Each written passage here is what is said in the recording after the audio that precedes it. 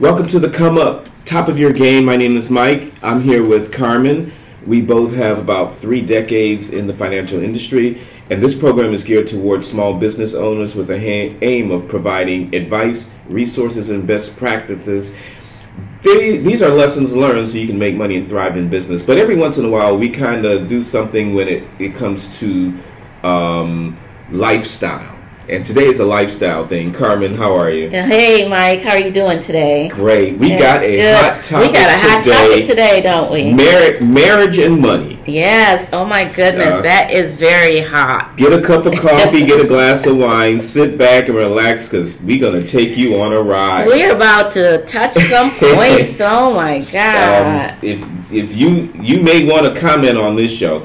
Okay, first of all, we have plenty of resources here at the Come Up, and I'm reading one, and it says, one way to help make your marriage work is to make the household finances work. This means that the two of you need to agree on how to combine or coordinate your new household accounts and debt.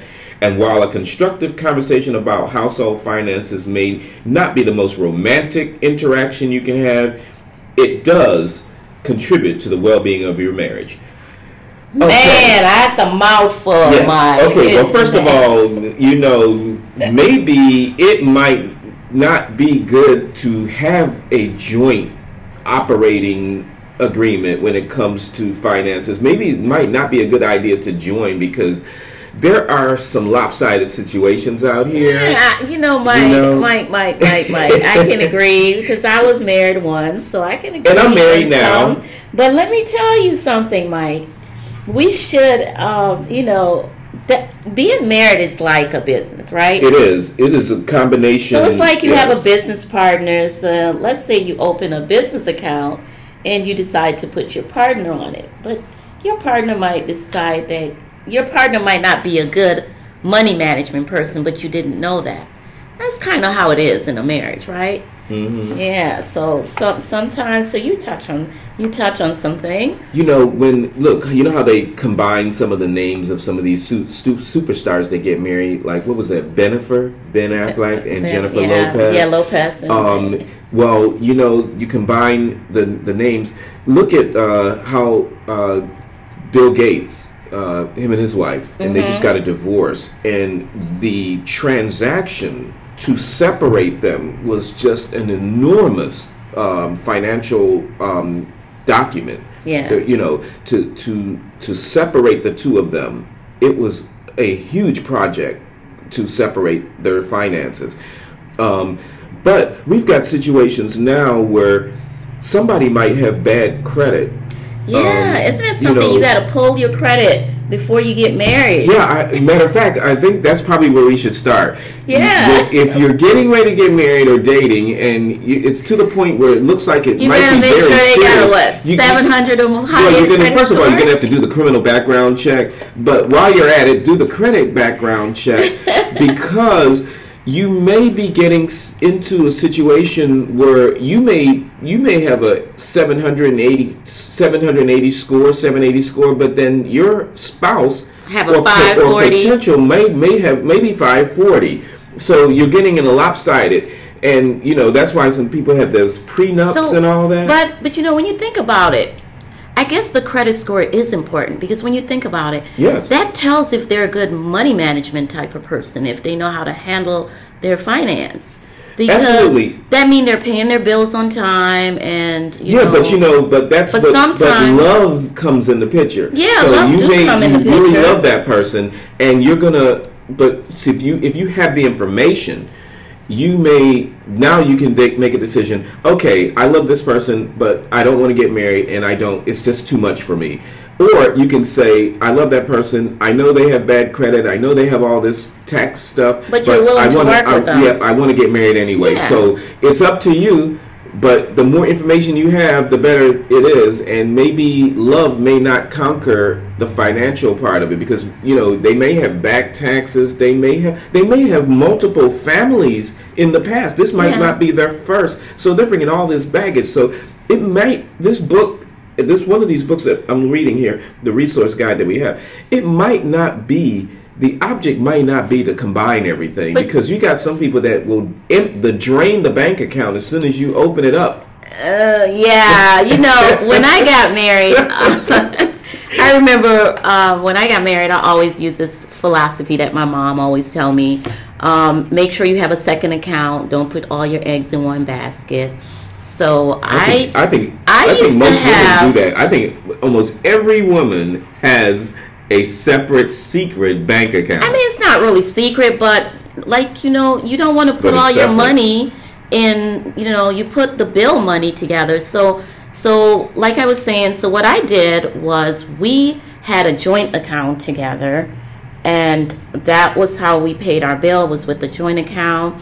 We would put half of our income in there for bill purpose, and then the other half, I had another checking account where I would use that money for food and gas, and then I have my savings account separately. Yeah, I think the thing is, each married couple, that's what, just like how you sit down and talk about the intimate things, you need to sit down and talk about how you're going to work out the finances, and you need to do that in detail. But that's one of the most important thing in a marriage is finance. Mm-hmm. I mean, there's other important things, but we're not going to list all of them.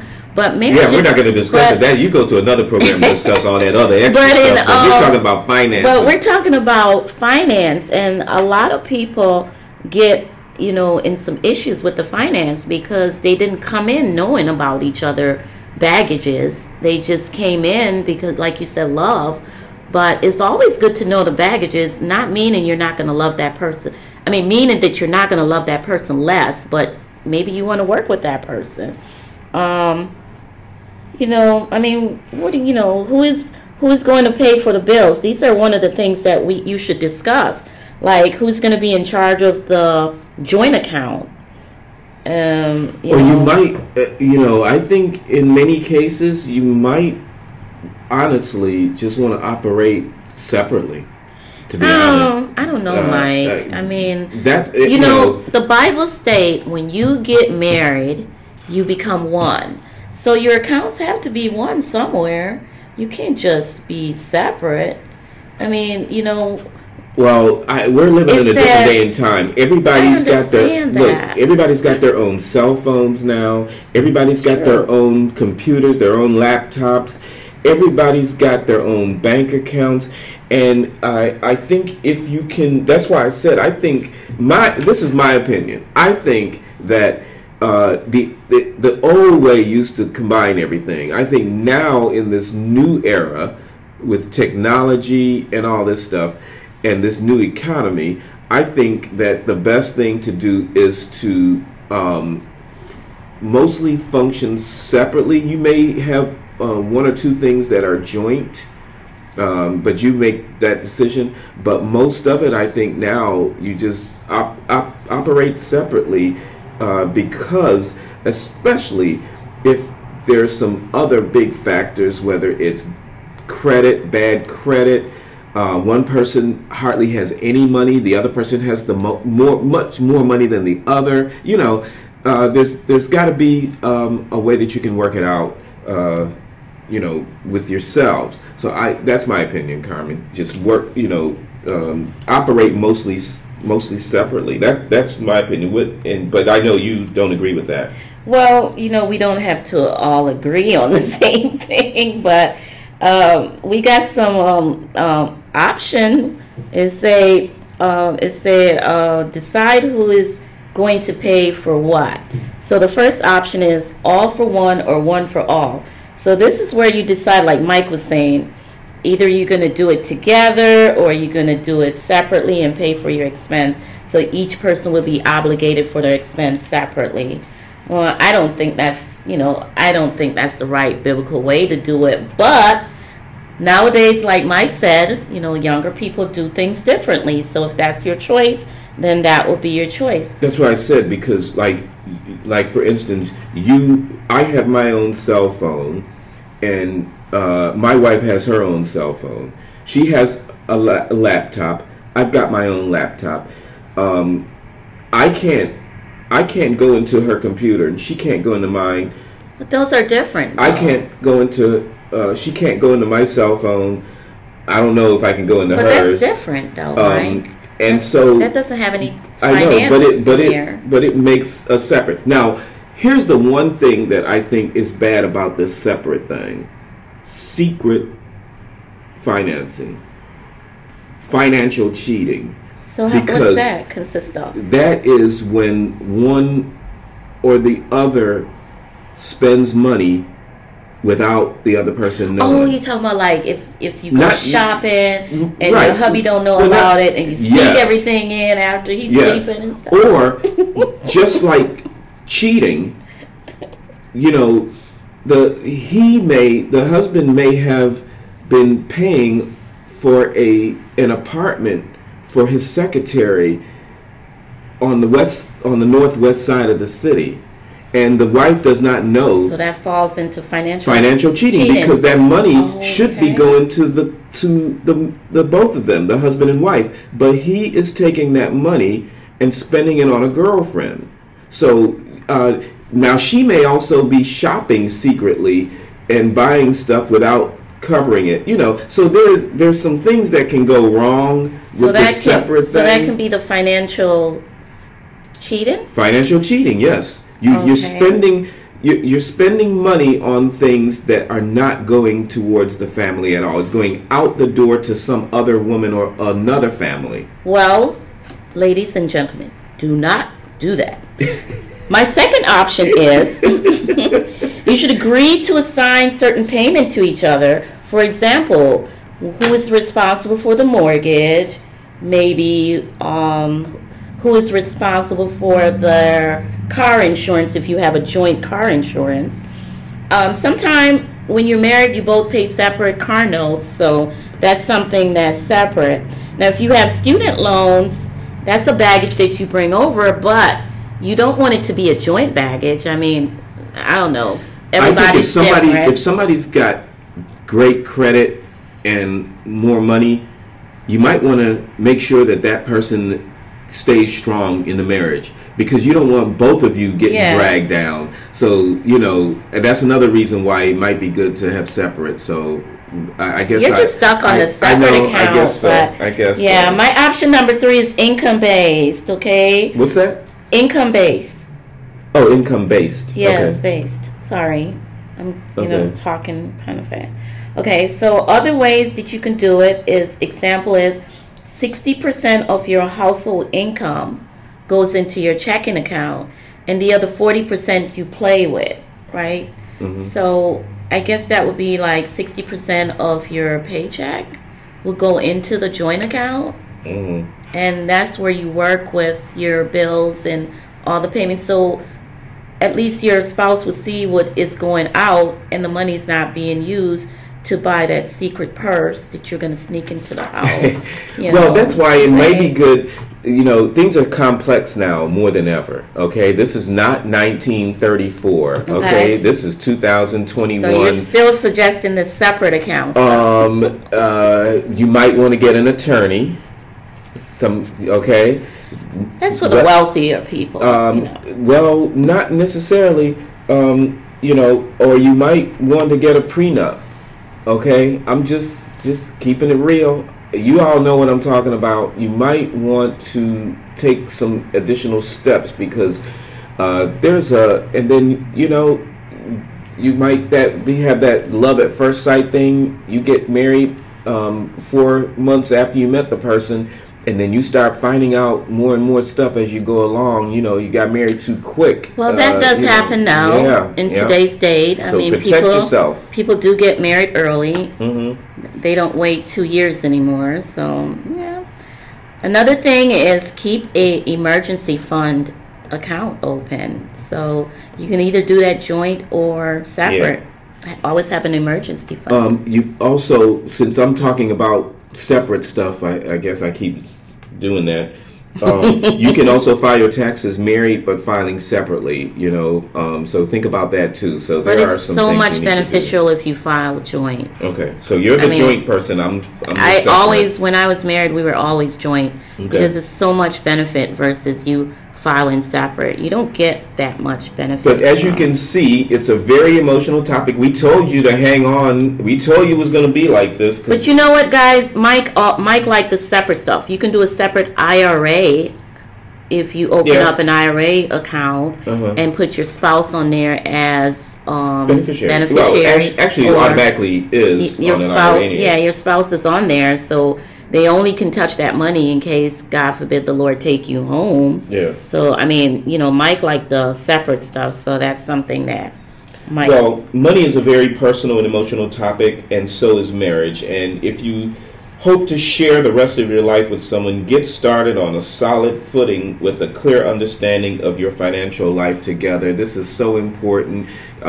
Some of this might have been entertaining to you as you were listening, but trust me, if you're married or you're going to get married, you will have to address everything that we talked about today. But I just, that is a good little statement that you made at the end, Mike. But also, financial matters are one of the top reasons for conflict in marriage. So we have to remember that. Mm-hmm. So if you're not on common ground on money management, you'll have unstable ground in your marriage. Yep. You don't have to view and manage money in the same way, but it's important to understand and feel comfortable with your differences. So sit down and talk about it before you get married. Make that a part of your counseling session when you do go to counseling, is to talk about your finance before you say, I do. So you got some more tips, Mike? Or No, but it's a hot topic. Yes, this was a fun topic. And I'm sure that I left some things out that I didn't cover. And if there's something that you think we should add to it, send us a message. Yes, you can click on and send us a message. Yeah. Leave us a voicemail. We might need to do another topic on marriage and money again and revisit, because there's a lot of stuff that I'm sure there's a lot of stuff to talk about. Yes. But don't forget, if you're planning on getting married, pull that TRW report. and the criminal background report. Pull all the reports, because you're going to, you may be stuck with that person for decades.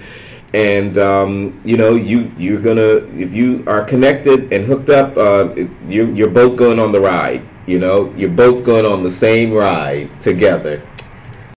Thanks again for joining us on The Come Up. Today, Mike and I talked about getting married and tips on combining finance.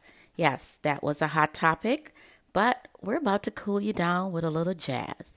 Just a tune called Remember Me. I'm sure you guys know the artist once you hear it, but that is just to give you a very pleasant day and enjoy the rest of your day. And thanks again for listening to The Come Up, where we help you take it to the top of your game.